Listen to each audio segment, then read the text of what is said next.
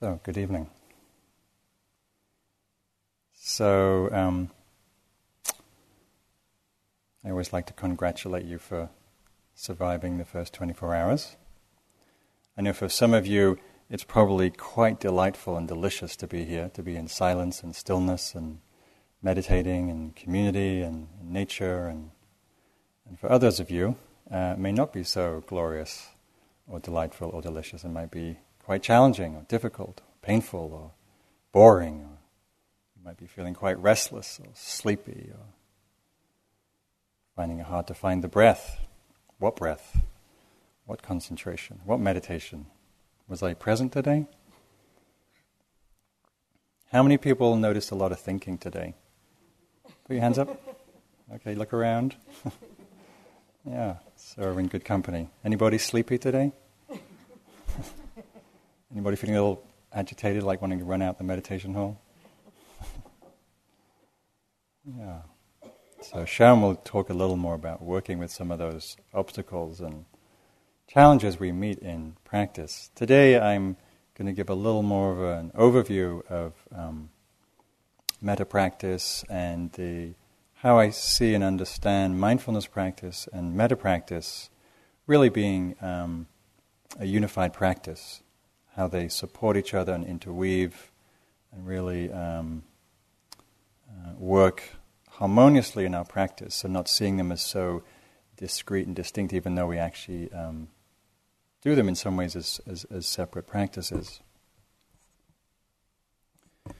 So, just take a little step back. The reason that we're here, the reason that the Buddha began teaching, was to explain and help understand and help move us from a place of suffering and discontent and unsatisfactoriness and confusion to one of clarity, to one of peace, to happiness, to well-being.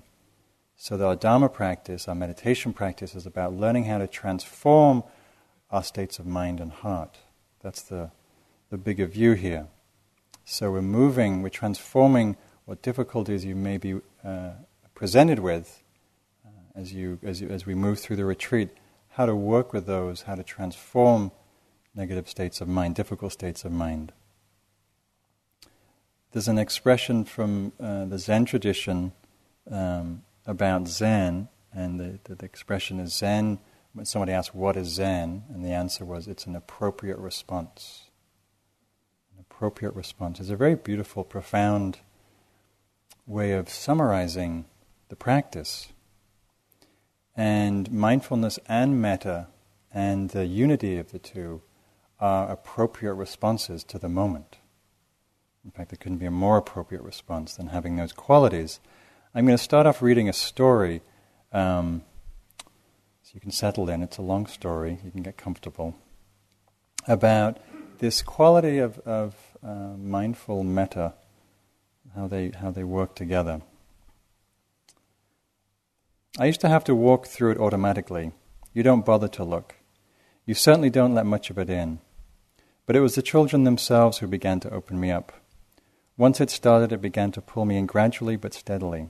It was very powerful, but you have to take it in at your own pace, because here in a neonatal intensive care unit, you see incredible beauty and unbearable pain, and you have to figure out how to be with both.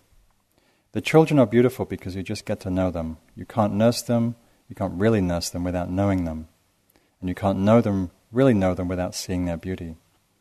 What can be more beautiful than innocence? And that affects all their features, their tininess, their eyes, the fingers, the sound of the heart. Just their breath can move you with its beauty. Part of it seems to come from how fragile they are, how uncertain it is, and how long they'll live to be here. It was the use of machines and extraordinary medical measures that moved several of us to see how much distance we were putting between ourselves and the infants.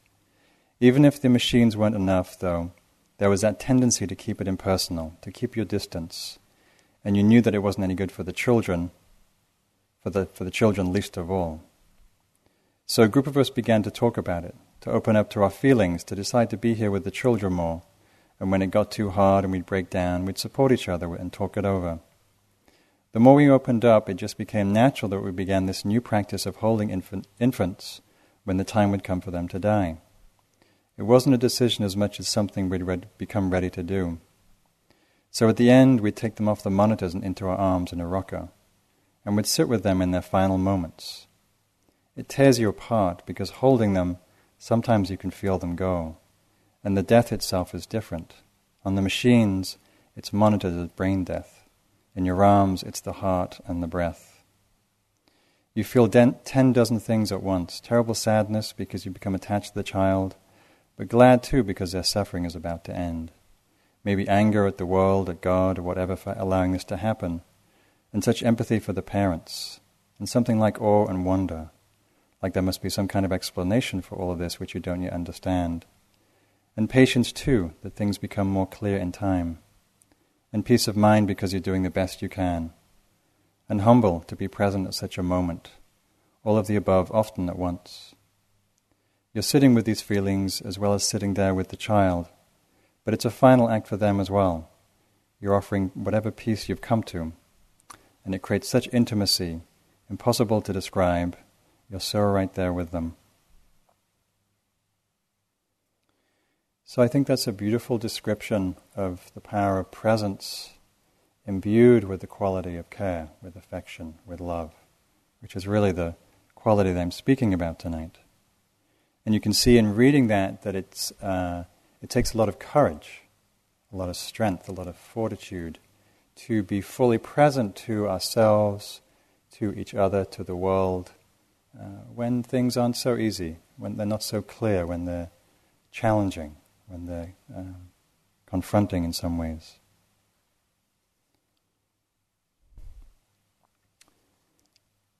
I'm coming to understand that metta is like a mindfulness of the heart. It's a mindfulness of the climate of the heart. And the metta is within mindfulness, and mindfulness is within metta. There's a lovely saying from the sixth patriarch, one of the great founders, great teachers from the Chan tradition in China, who said that do not say that awareness and kindness are separate. One cannot arise without the other. Awareness is the foundation of kindness, and kindness is the expression of awareness. In Buddhist countries where they talk about mind, which is from the Pali word chitta, the mind is located in the heart. So heart and mind are considered the same thing, and so I think in the West we more have a duality between the mind and the heart, between body and mind, and therefore between awareness and the heart. Metta and mindfulness share many qualities. Many of the qualities that you are cultivating today: presence, attention, attentiveness, allowing things to be as they are, not interfering with your experience, qualities of interest, of connection, of a sort of intimate knowing of the moment, intimate connection with what's happening, and acceptance and openness. These are all qualities that are also present in metta, in love. Interest, openness, allowing, acceptance, non-judging. Joanna Macy, Buddhist teacher and activist, puts it this way: the Dharma path strikes me as profoundly erotic, she said in an interview. Unusual statement for a Buddhist teacher. Buddhism teaches us to pay attention, and if you mindfully put your attention on anything, you find love arising there for whatever it is. Anything. You put your attention on it and it reveals itself to you. I'm wondering if some of you noticed that today, just simply being present, even just for a moment, with something, with your breath, body, some beautiful scene outside, the snow blowing off the rooftops. And there's a wellspring of affection, of tenderness, of care that arises in those moments of presence. Mary Oliver puts it this way: there's nothing in this world, if I can pay attention to long enough, that doesn't cease to foster wonder and love. If there is, I haven't found it yet.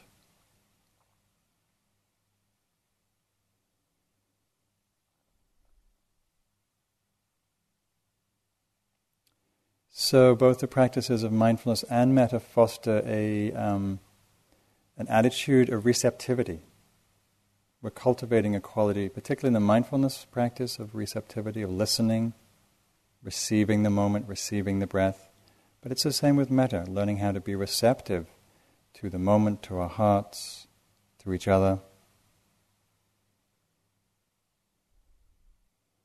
This is also from another artist and writer, Henry Miller, who puts it this way. When he first took up painting after many years of writing, I remember well the transformation that took place in me when I first began to view the world with the eyes of a painter. The most familiar things and objects which I had gazed at all my life now became an unending source of wonder, and with wonder, of course, affection. A teapot, an old hammer, a chipped cup, whatever came to hand I looked upon as I had never seen it before. To paint is to love again, and to live again, and to see again. And so with mindfulness and with metta practice, we're learning how to see again, how to see ourselves, how to see each other, how to be fresh.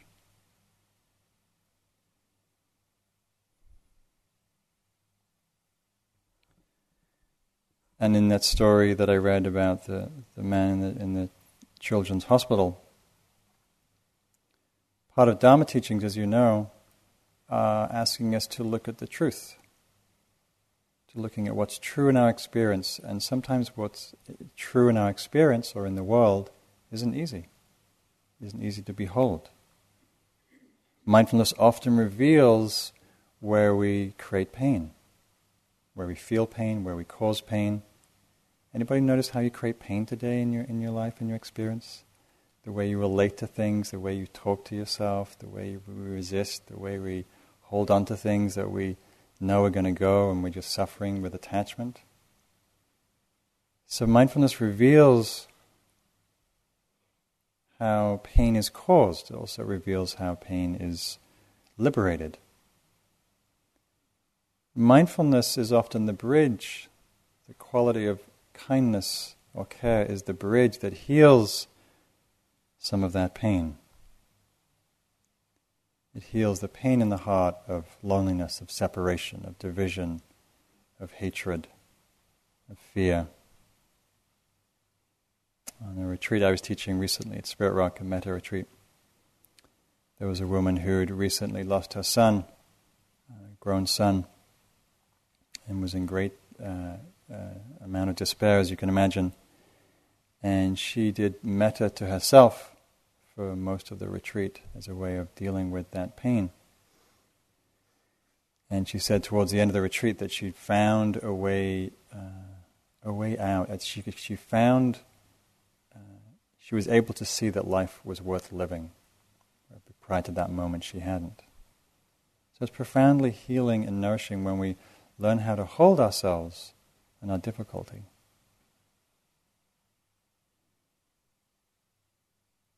One of the ways the Buddha talked about awakening was he called it the liberation of the heart, the sure heart's release, which is love. And as the longer I've come to practice, and it's been some years now since I've been on this journey, most of my life, for the first good half of my spiritual life, as it were, I was thinking that the goal of practice was to free myself from the pain of the world, which sort of, in parentheses, was get away from the pain of the world, somehow to transcend this messy, complicated, difficult, challenging earthly plane and somehow find some cosmic, transcendent reality that I could just dwell in emptiness until I retired. But it was very cool and a little aversive. It was a little distant. It was a little disdaining. And it wasn't freedom at all. It was coolness. And it wasn't until some certain events kind of awoke, sort of broke through that misperception and really opened my heart that I began to really understand what the path was really about. That our practice and our insight really allows the heart to open to love, to compassion. That becomes, there's a certain fullness to one's being when the heart opens. And that as that grows, what becomes more central is not wanting to escape the world, but really to be in the world and to make a difference in the world, to help relieve not just our own suffering, but the suffering of the world.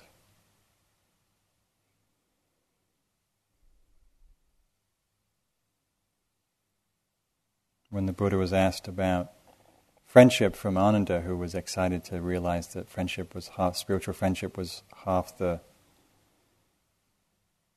spiritual life, the Buddha scolded him and said, no, Ananda. Spiritual friendship, which is really metta, is not half the spiritual life, it's the whole of the spiritual life. Cultivating this friendliness towards all of life is really central in this practice, just as the Dalai Lama, as you all know, talks about his religion being kindness. Much as he's a great scholar and student of emptiness, his practice, his living, breathing practice is one of kindness. And it's very obvious to see in his being, his radiance. The Sufi poet Hafiz put it this way: we are people who need to love, because love is the soul's life. Love is simply creation's greatest joy. One of my favorite stories about the Buddha also was connected to Ananda, his cousin and attendant for some decades, probably knew the Buddha more intimately than anybody else, even though he had some very long-term disciples. After the Buddha died, Ananda went missing, and people got concerned and found him beside himself with distress and sadness and pain and crying, and the words that he said about the Buddha after knowing him for so long was, "He who was so kind, he who was so kind." Not he who was so brilliant, or he was a world leader of religion, or he was a great master of meditation, or whatever, which he was many of those things, but he who was so kind. I see that as a great testament to the fruit of this journey that we're all on. So what is this quality of metta? What is this practice that we'll be doing the next days together? The Buddha, in the Metta Sutta, which we'll be chanting some this week, which is one of the texts that the Buddha talked a lot about loving kindness, he talked about cherishing all living beings with a boundless heart. Cherishing all living beings, loving all beings with a boundless heart. That's a very radiant quality of the heart. It's a kind of love that doesn't have any strings attached to it. It's unconditional. Most of the love that we are familiar with in our culture, particularly in the popular culture, in pop songs and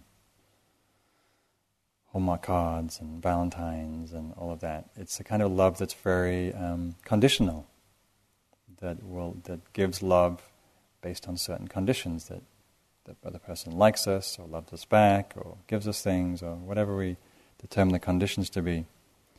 But this quality of metta is really profound in that way, that it really is a profound generosity of the heart that doesn't need anything back. It's a pure act of giving of the heart. And of course, we have to admit that that we're human, and that perhaps many of the different ways that we love aren't so unconditional. And that's okay, we start from wherever we are. But good to notice where we feel that unconditionality, perhaps more with our children, or in different places, with our animals perhaps. Certainly our animals seem to be unconditionally loving, as long as we feed them.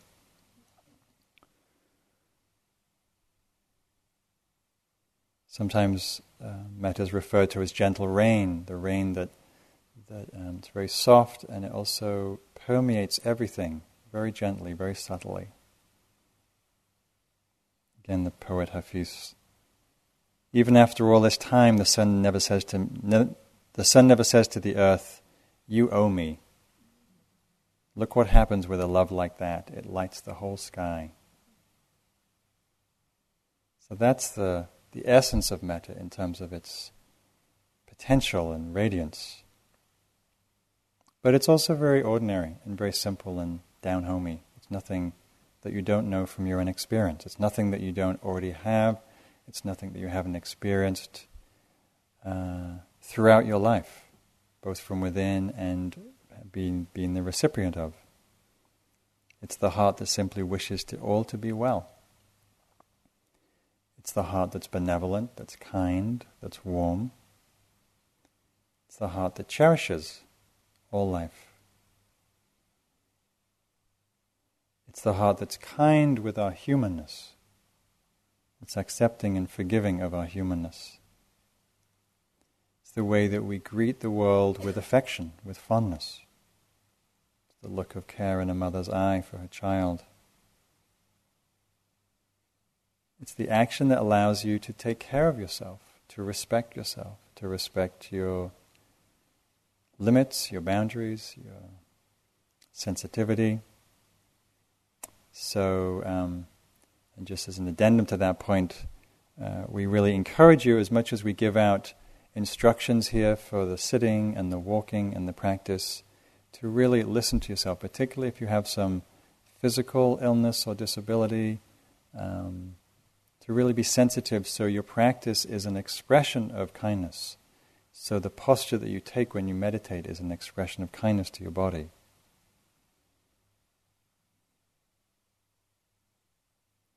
Metta is also a quality of connection. It's the way that connects us. It's like the glue that connects us with each other, with life. There's a story from the last retreat of a woman who really didn't like bugs and flies, and actually it wasn't the last retreat, it must have been in summer because there's a lot of bugs on this retreat. And she said she would always, eradicate them in her house, and of course we're practicing non-violence here on the retreat, and she'd been practicing metta for some days, and she had a big fly land on her hand. And because she'd been practicing metta, she felt such a sweet quality of connection, she was able to tolerate it. Very simple, very ordinary, but also very profound in the metaphor of that.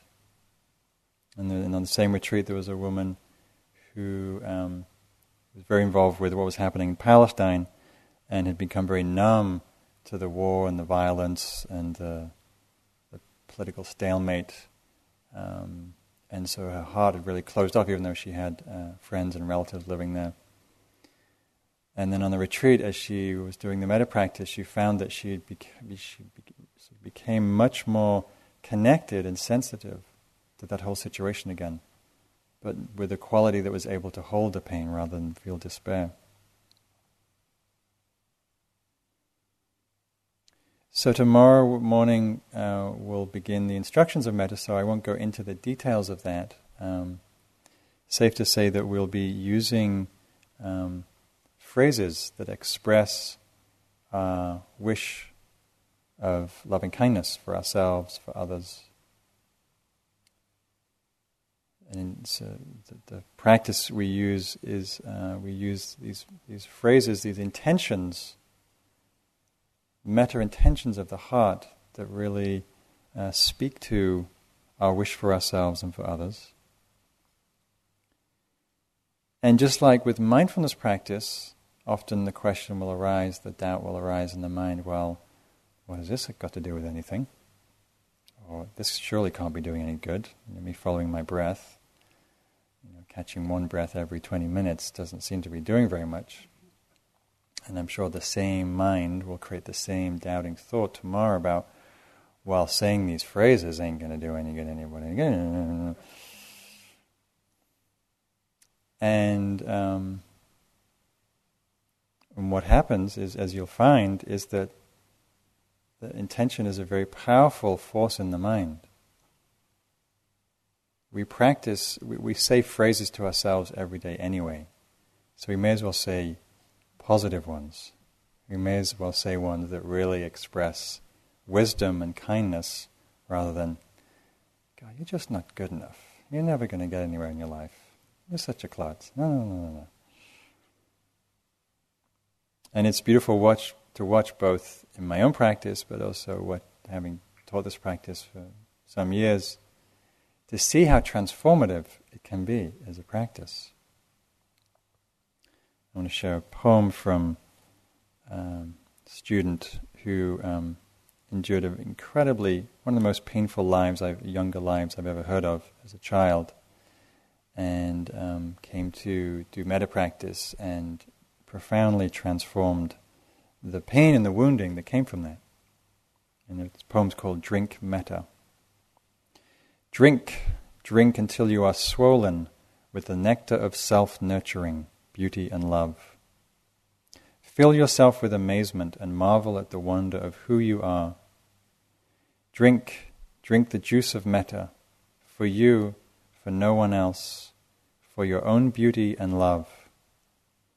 Drink until you are so full it spills from you, freely, gracefully.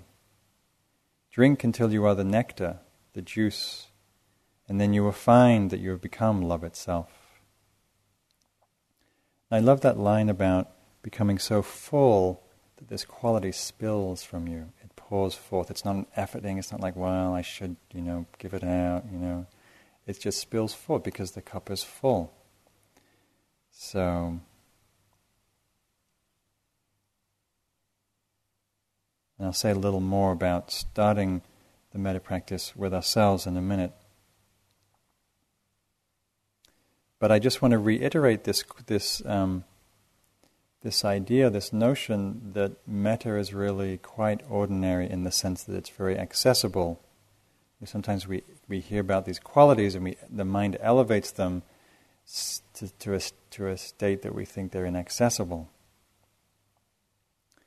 And the world itself functions on a lot of kindness, on ordinary acts of kindness every day. If you think about it, as you go through your day, the people let you in traffic or hold the door open or leave you a nice message on your voicemail.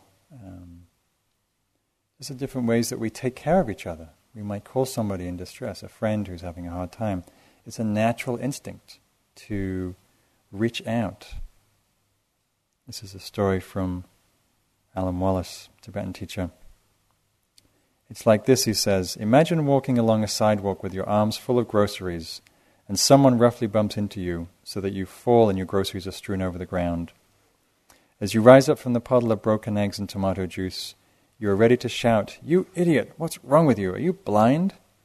But just before you can catch your breath to speak, you see that the person who bumped into you actually is blind.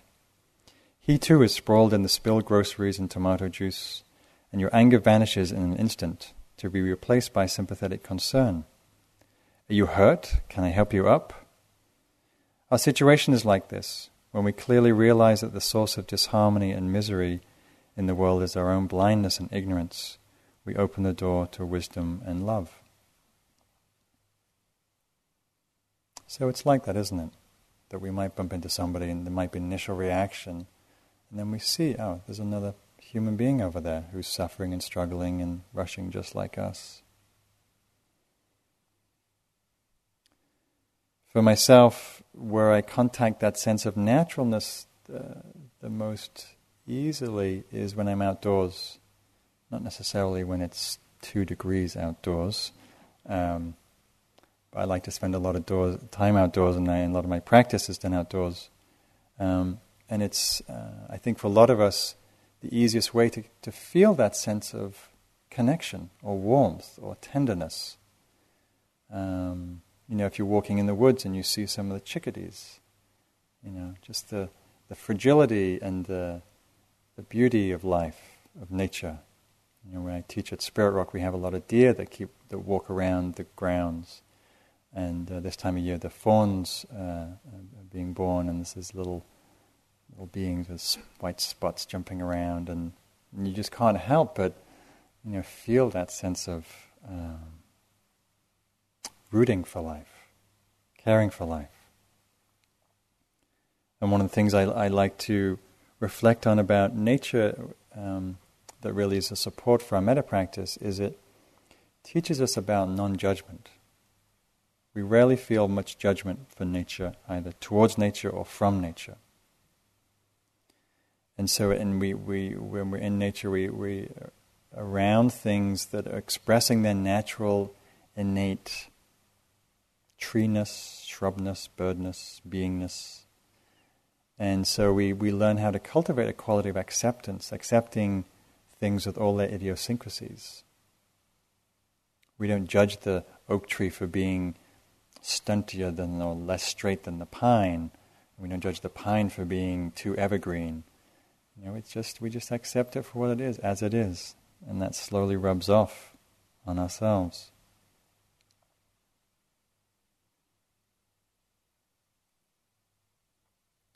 I also like to think of metta as an attitude of heart and mind. It's an attitude of how we meet and greet the world, how we meet our experience. So see if you can remember that over the days. Sometimes we can get static about a quality, thinking it has to be a certain way. But if you think about it as an attitude, as the way that you approach yourself, your body, your breath, your mind, your heart, your neighbor, your roommate, your fellow work, meditation, yogi, to see what quality you're bringing to that moment, to that interaction.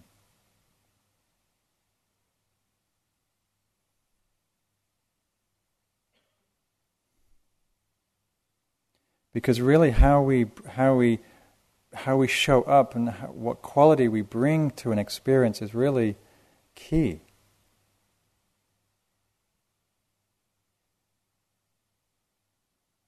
Remember during when America first went into Iraq and there was a lot of anti-war demonstrations which I went to, I was and am always struck by the attitude or the quality that was being cultivated, which was a lot of anger and hatred and division and separation, which didn't feel to me so much like a peace movement. And again, on the story I heard from the last retreat, this partly came up in the context of a question where somebody asked, does the saying of metta, of wishing these phrases for another person, have an effect on them? And I don't really have an answer to that. It's a kind of a who knows question. But this one particular woman had a very difficult neighbor, was very hostile and created a lot of animosity in the neighborhood she was living in. And so she decided to work with him as her difficult person on the retreat, so sending a lot of loving kindness to him for about a week. And she went home, and as she was going home, she had to walk past his house, and he was in his yard, and her heart was much more open and spacious. The attitude of heart was really present. And he came down the pathway, and she was a little concerned that she was in this open place and he was going to be hostile and aggressive. And they started talking, and what happened is the man broke down in tears and said, I'm really sorry, I know I'm difficult and I'm hostile and it's not my fault and this is just how I am, and just kind of broke down and expressed his difficulty being who he was and how difficult it makes everybody else's lives. And who knows whether that was the power of her metta practice or the openness that she met him with in that moment. But safe to say, the attitude in which we bring to an experience is really important. I like to think of it as inclining our mind towards kindness, inclining our mind towards care.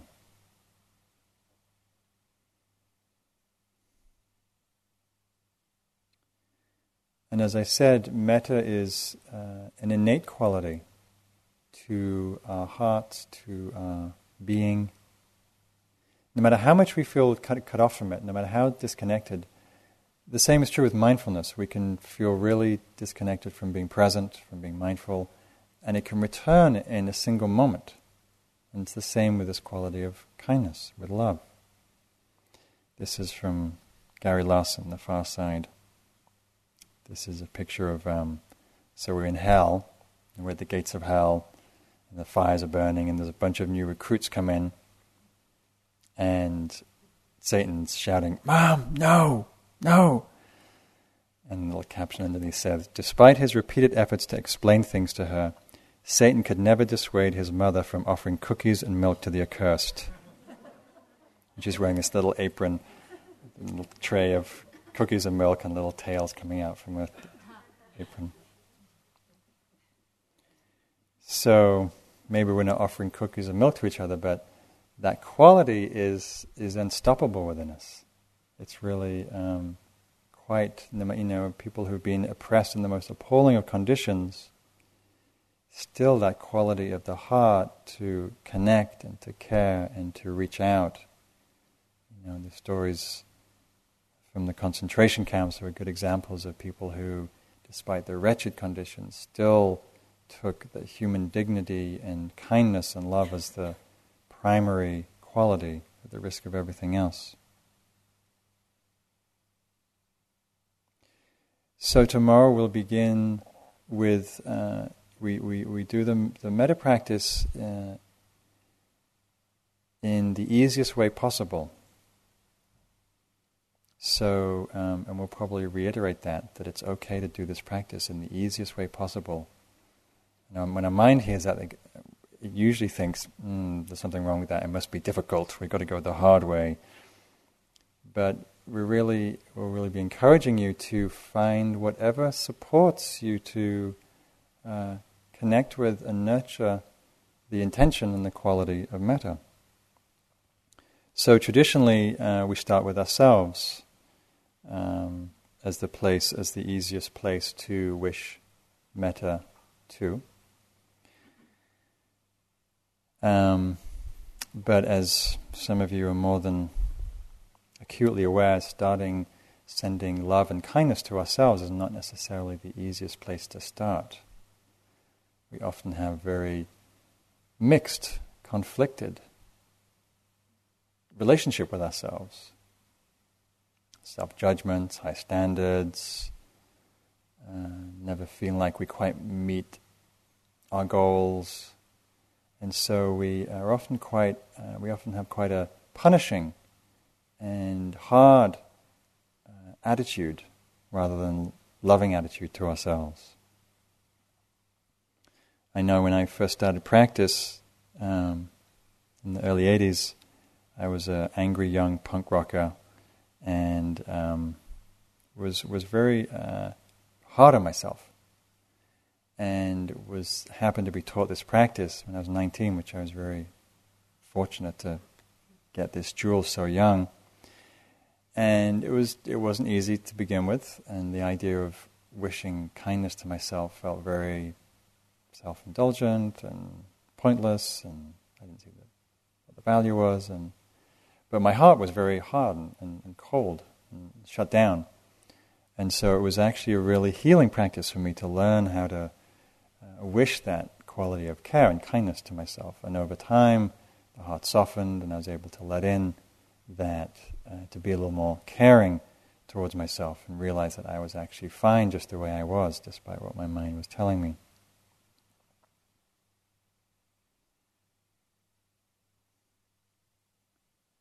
The Buddha says, the whole world we travel with our thoughts, finding nowhere anyone as precious as one's own self.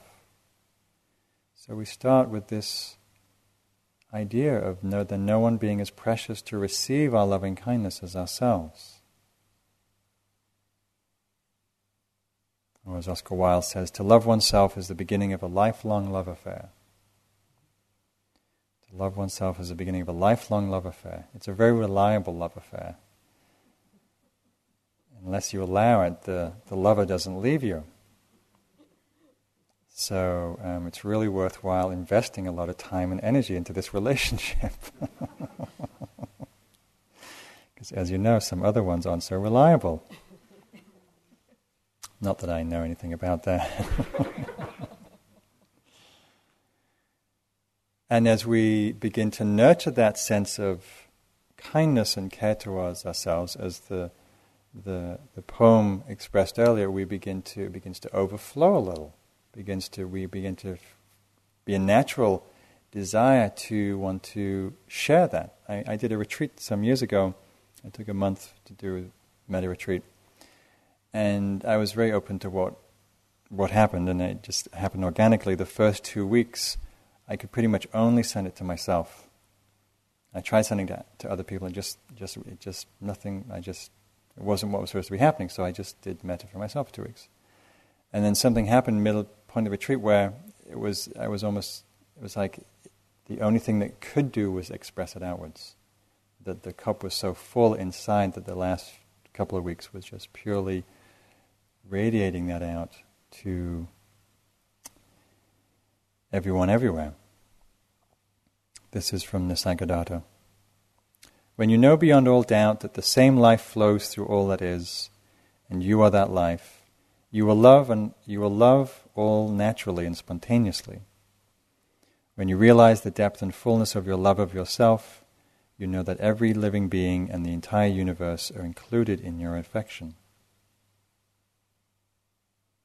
But it begins from this unconditional self-regard. Not I'll love myself if I get a better job, or I make more money, or if I lose 10 pounds, or if I get some biceps. No, I love myself just as I am. One of the phrases I say to myself, may I love and accept myself just as I am. Put away the self-help books, put away the manuals. May I love and accept myself just as I am. One of the things we'll also be talking about during the retreat is the obstacles that come up. Metta it's a concentration practice, and it's a purification practice. We set the intention to wish loving kindness to ourselves and others, just like we set the intention to be mindful of our breath today.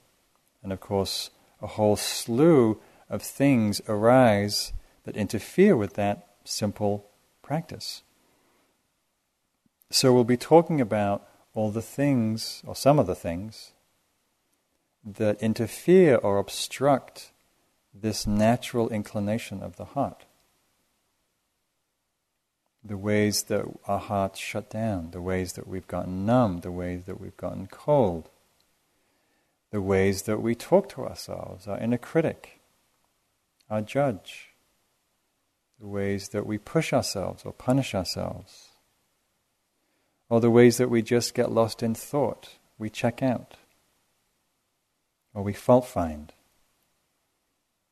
You probably notice as you're sitting in the dining room one day and you're just looking around the room, you might notice how many judgments you make about other people. It's hard to look at a room of people without judging them. The mind doesn't have much shame, so if it freely thinks it freely has the right to know what somebody should be doing and what they should be wearing and how they should be walking and eating and drinking,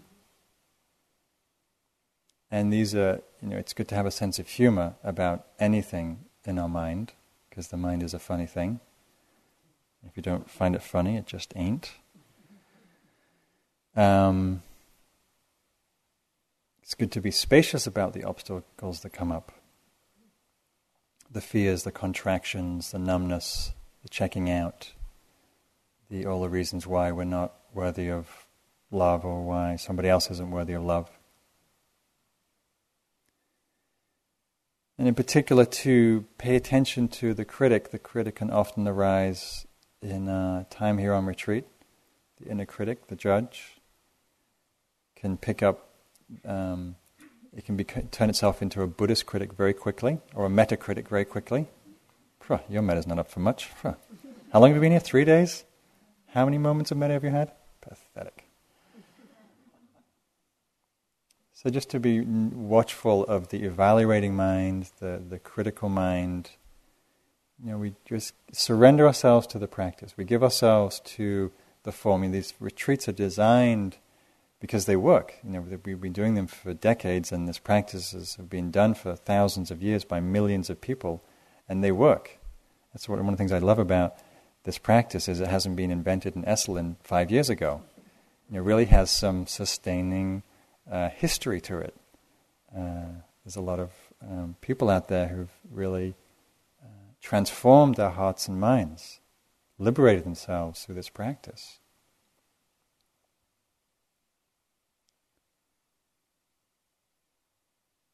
The bumper sticker says, "Don't believe everything that you think."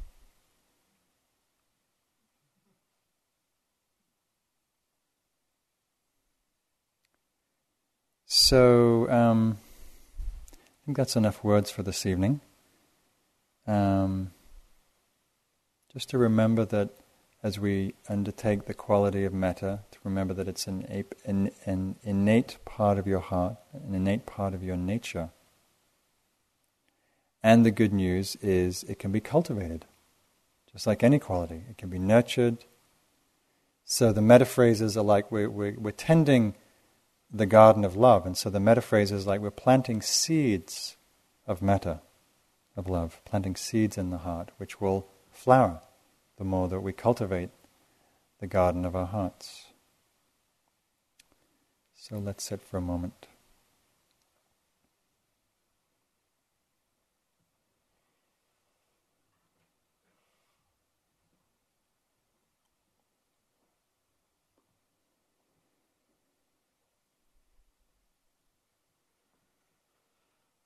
And I'll leave you with a poem from Rumi. Every tree, every growing thing as it grows says this truth. You harvest what you sow. With life as short as a half-taken breath, don't plant anything but love.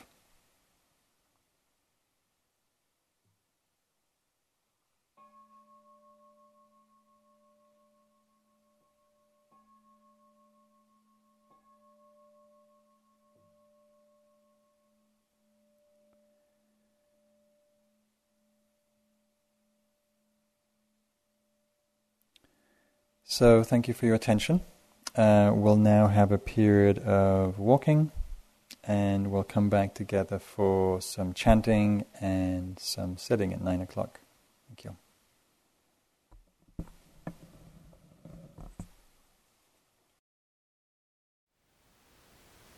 Thank you for listening. To learn how you can support the teachers and Dharma Seed, please visit dharmaseed.org/donate.